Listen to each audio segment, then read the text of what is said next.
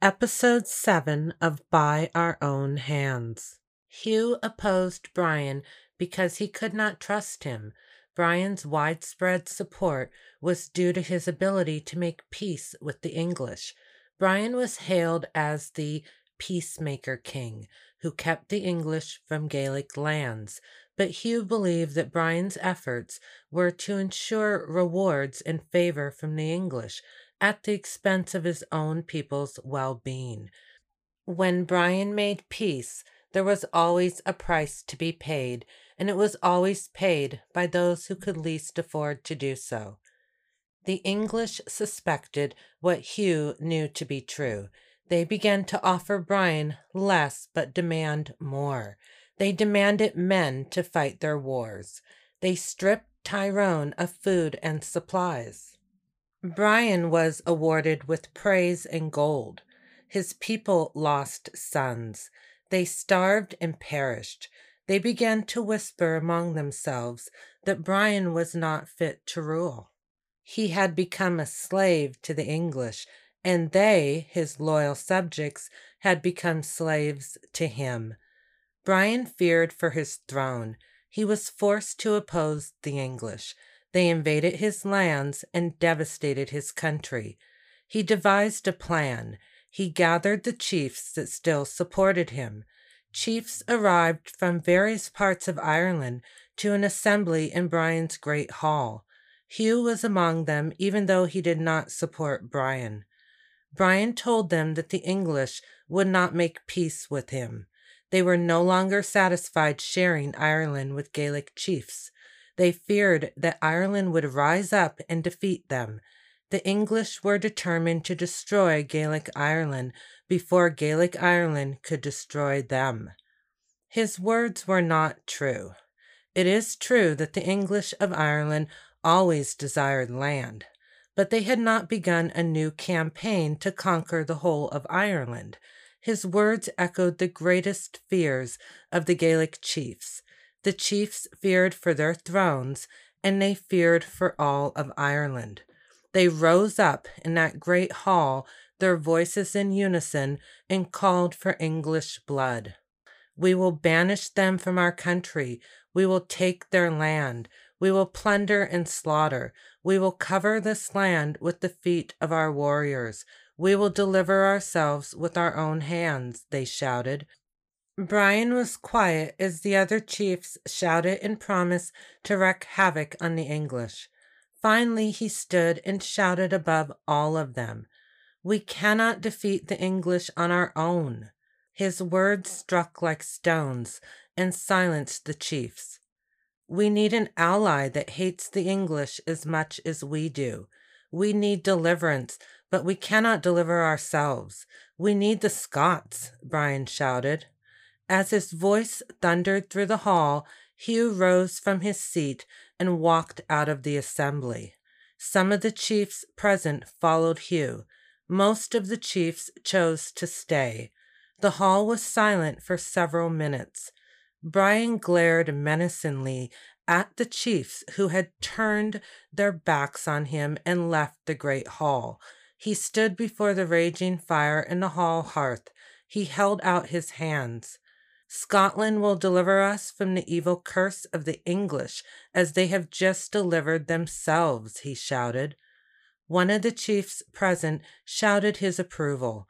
He was followed by another, and that is how it happened. They believed themselves to have lifted the lid to Job's urn of good and evil, while they had lifted the lid to the other, the urn of pure evil. In time, they would be respected by neither gods nor men. Hugh returned to Laois. He was respected, but he had the least of all of the chiefs of the 7 septs. His family had never recovered from their losses during the time of the Norman conquest. He was a prince of his name, but he was not a prince of his ancestral lands. He possessed no armies. He did possess wisdom and intelligence, but his words were not enough to sway his countrymen.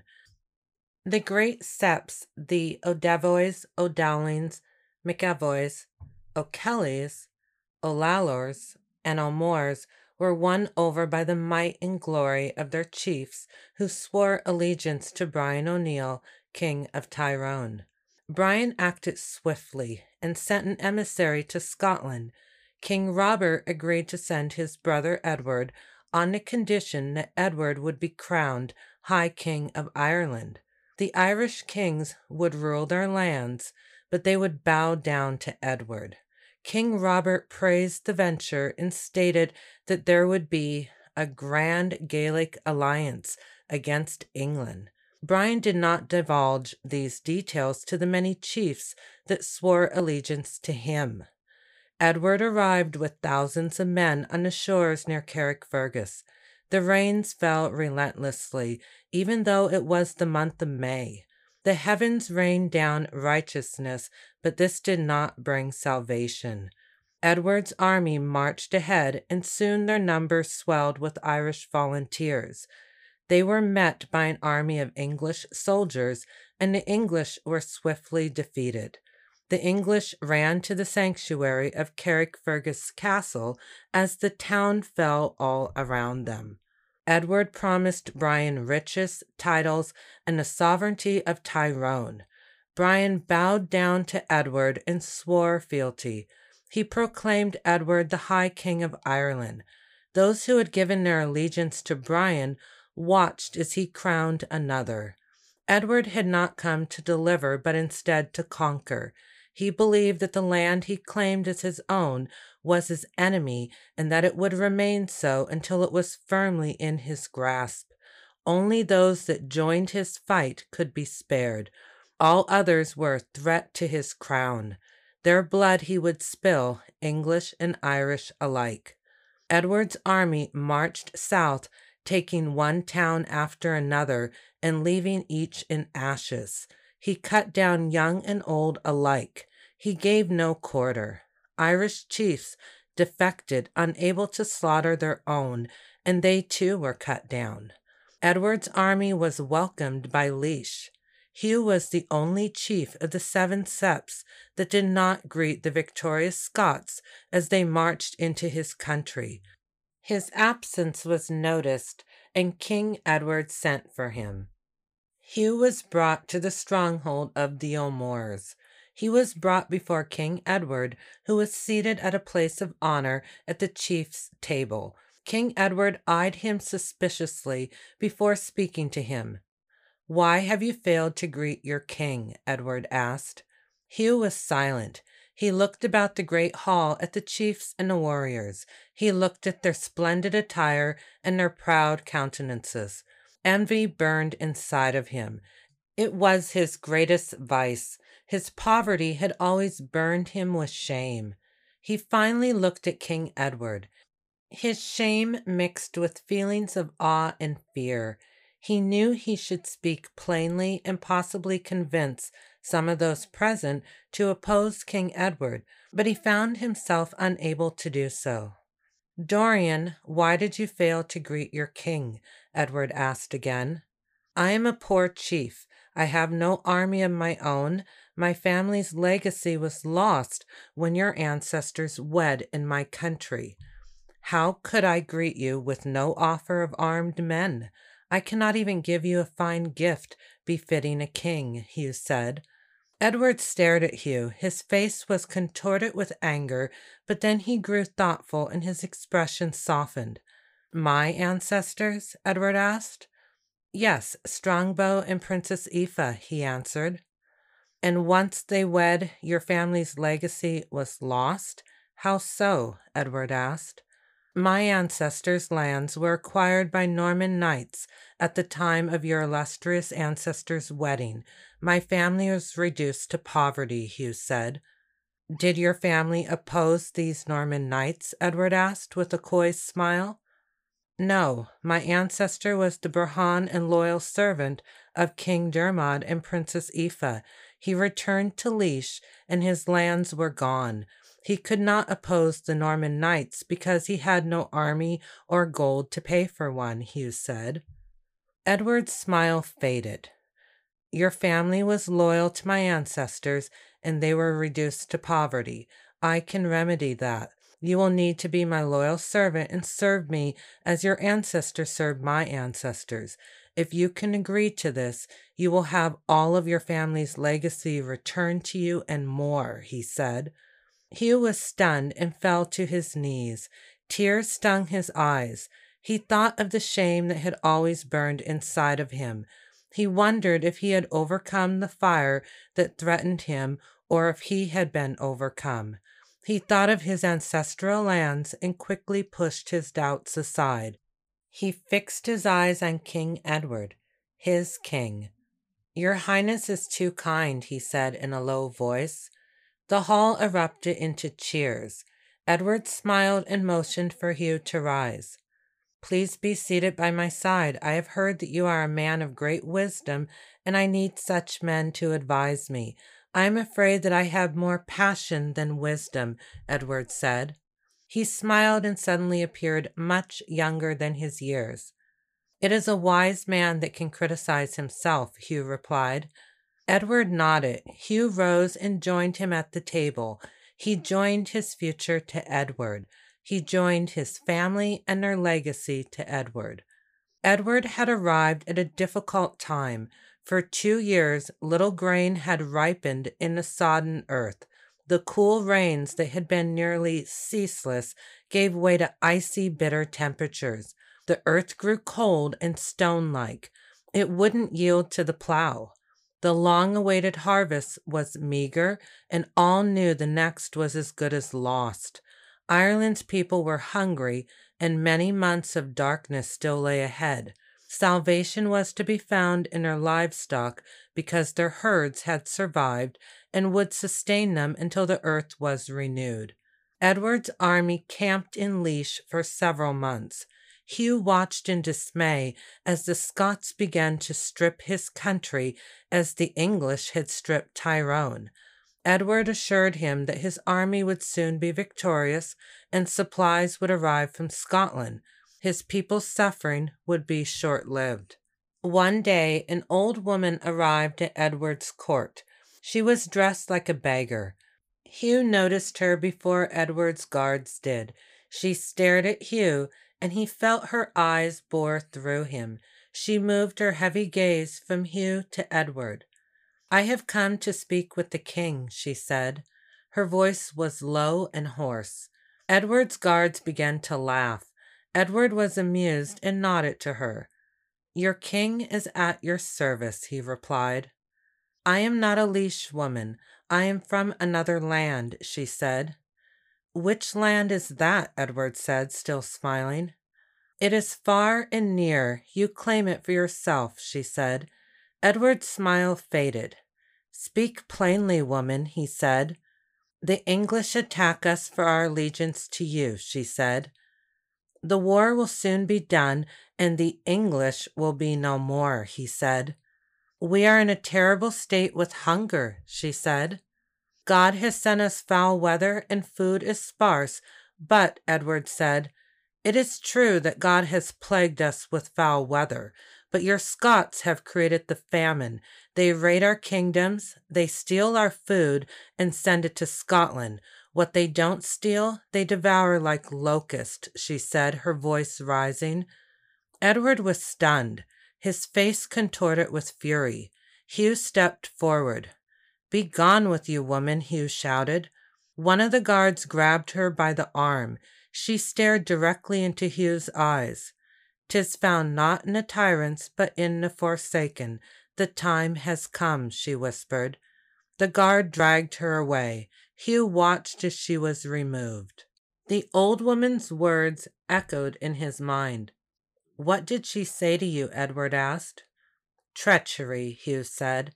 He walked towards the guard that was taking her away. They moved swiftly out of the court.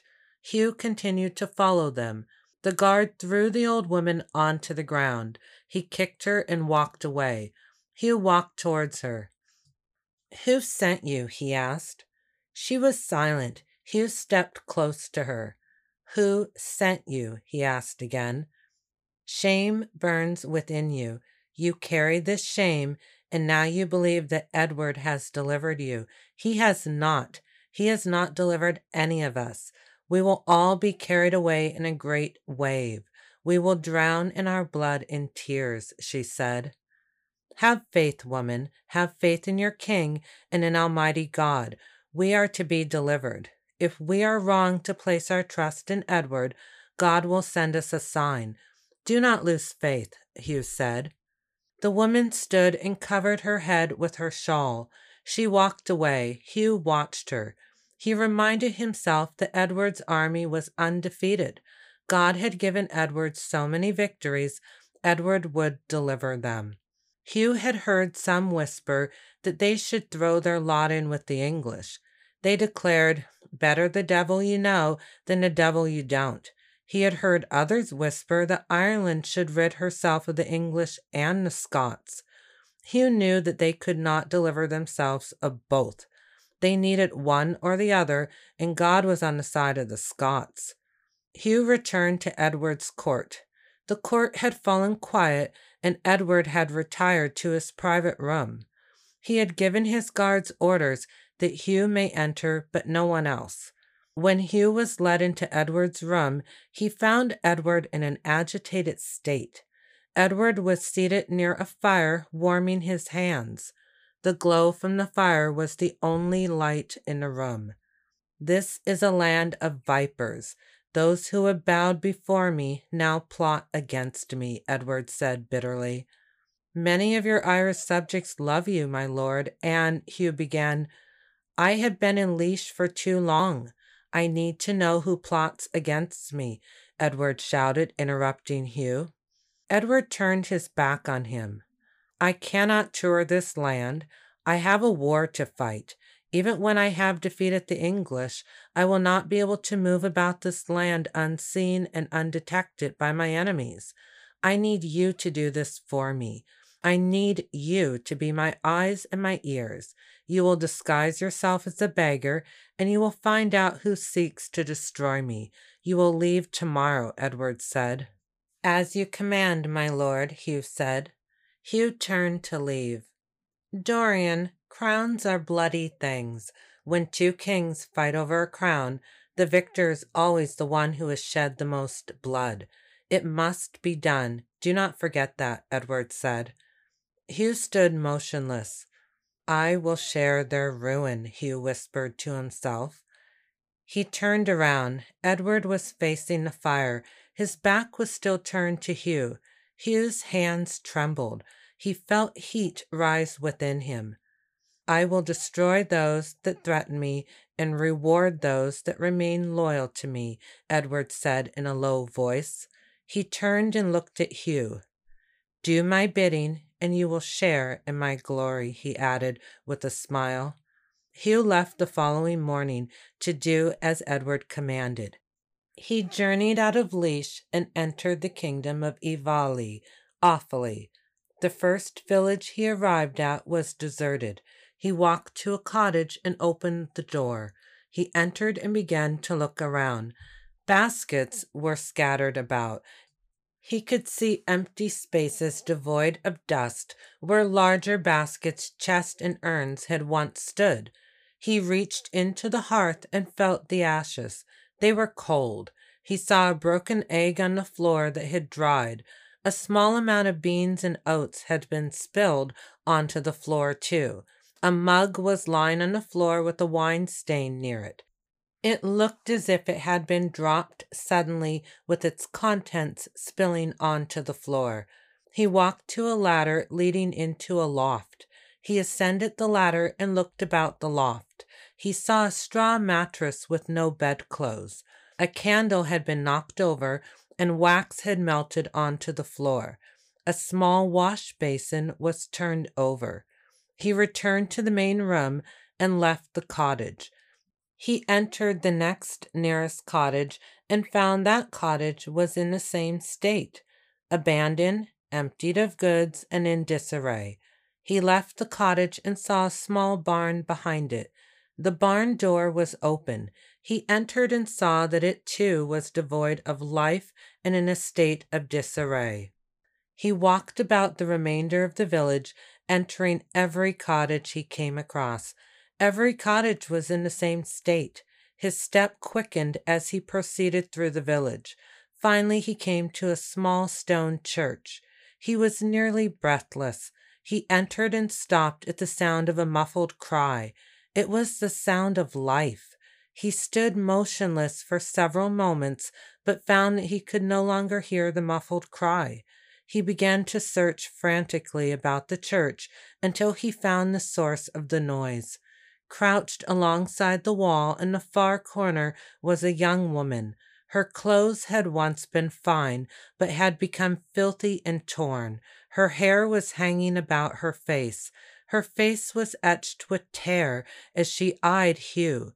He carefully walked towards her, extending his hand. "Let me help you," he said. She did not move. "Please let me help you," he said, still extending his hand. She stared at him with wide eyes and remained motionless. He sat down and watched her for a minute before speaking.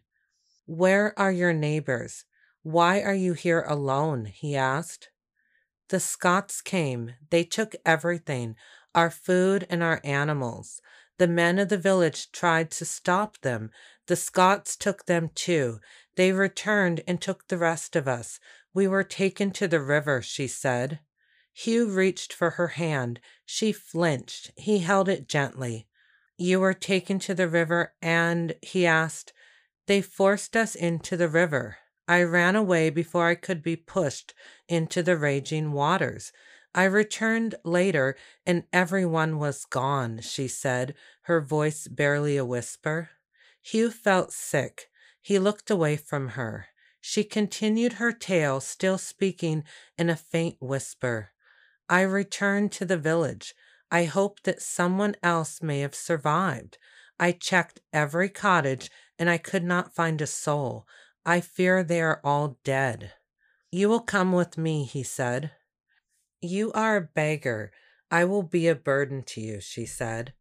"You will not be a burden. I will take you as my wife," he said. He did take her as his wife, and they continued his journey together. She was Blanat. At first she was his hostage, and then she was his companion. She learned that he was Edward's servant, and then she learned that he was not. He learned that she too had been Edward's servant in her own way, and then she had ceased to be. They traveled from one village to the next in search of food and life. They found little of both. Some villages were deserted, others stirred with some life. All were irrevocably changed and would bear the scars of all they had endured for years to come. The land had become an open grave. The darker half of the year did not cease. A layer of ash lay upon everything the eye could see and all that it could not. The living mingled with the dead, and countless souls could not rest. The restless souls were stripped of life and death. Each unsettled stone where a last breath was stolen before life and death were stripped away became devoid of all that is a part of that holy cycle, the cycle of life and death. Each unsettled stone became a spot that could not die or be renewed. It became a place of hungry grass. Hugh and Blanat wandered for many months. One day he turned to her and spoke these words: "We will return to Edward." "You swore you no longer did his bidding," she said accusingly. "I will do his bidding once more. He told me that he wished for me to find who seeks to destroy him. I will return and reveal to him one who seeks to destroy him. I will rid this land of him. I will deliver us with my own hands. I will not rest until I do so. I will destroy Edward before he can destroy all of Ireland," he said. They began to journey towards Edward. Unbeknownst to them, his army had been relentlessly pursued by the English and had moved several times. It took a year of wandering through devastated lands before they reached him in the county of Loch. Hugh and Blanat were nearly starved when they reached the place where Edward and his army had been camped for weeks. This place was Fahart. As they approached, they heard the deafening silence they had encountered so many times on their journey. They did not find a camp or an army of Scots. Instead, they found a bloody battlefield littered with corpses. A banner was buried in the mud. It was not an English one. It was the banner of the Scots. Hugh knew that Edward would not have allowed his men to leave his banner buried in mud. He was correct. Edward had been cut down by the English in a ferocious battle. Many of the chiefs that had supported him fell by his side, including Brian O'Neill.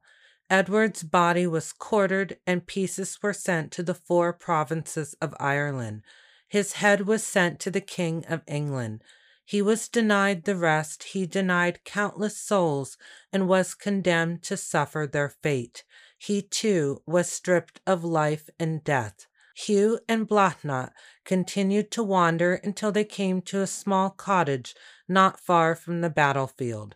They lay down on the floor of the deserted cottage. Neither dared speak the words they both knew to be true. Edward was defeated, and he must be dead. Hugh had not, and now could not, destroy the man that had so devastated Ireland. Hugh knew that he had not overcome, but instead he had been overcome. He closed his eyes for the last time. The old woman appeared before him, even though his eyes remained closed. She leaned close and whispered in his ear, "You cannot measure the depths of the heart or grasp the complexity of the mind. How then can you understand God? You cannot, but you still put God to the test. God did not send you a sign, but he did not fail. It was you that failed. Edward and his Scots were not favored by God. You were favored by God, and he gave you all that you needed to deliver yourself. Know this before you take your last breath. Your child will not be born in your land. Your child's legacy will be a burden. The curse will not die with you." Hugh died of hunger that night. Blathnot knew that she was with child and started to journey towards Laois to find Hugh's people. She wandered for weeks before she reached the border of Laois. She found herself facing an English army that was marching out of Laois.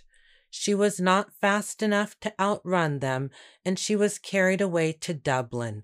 After months of captivity, she managed to escape with the help of a young Irishman who had been captured too. They fled to the mountains of Wicklow. It was there that she had her child. She married the young man.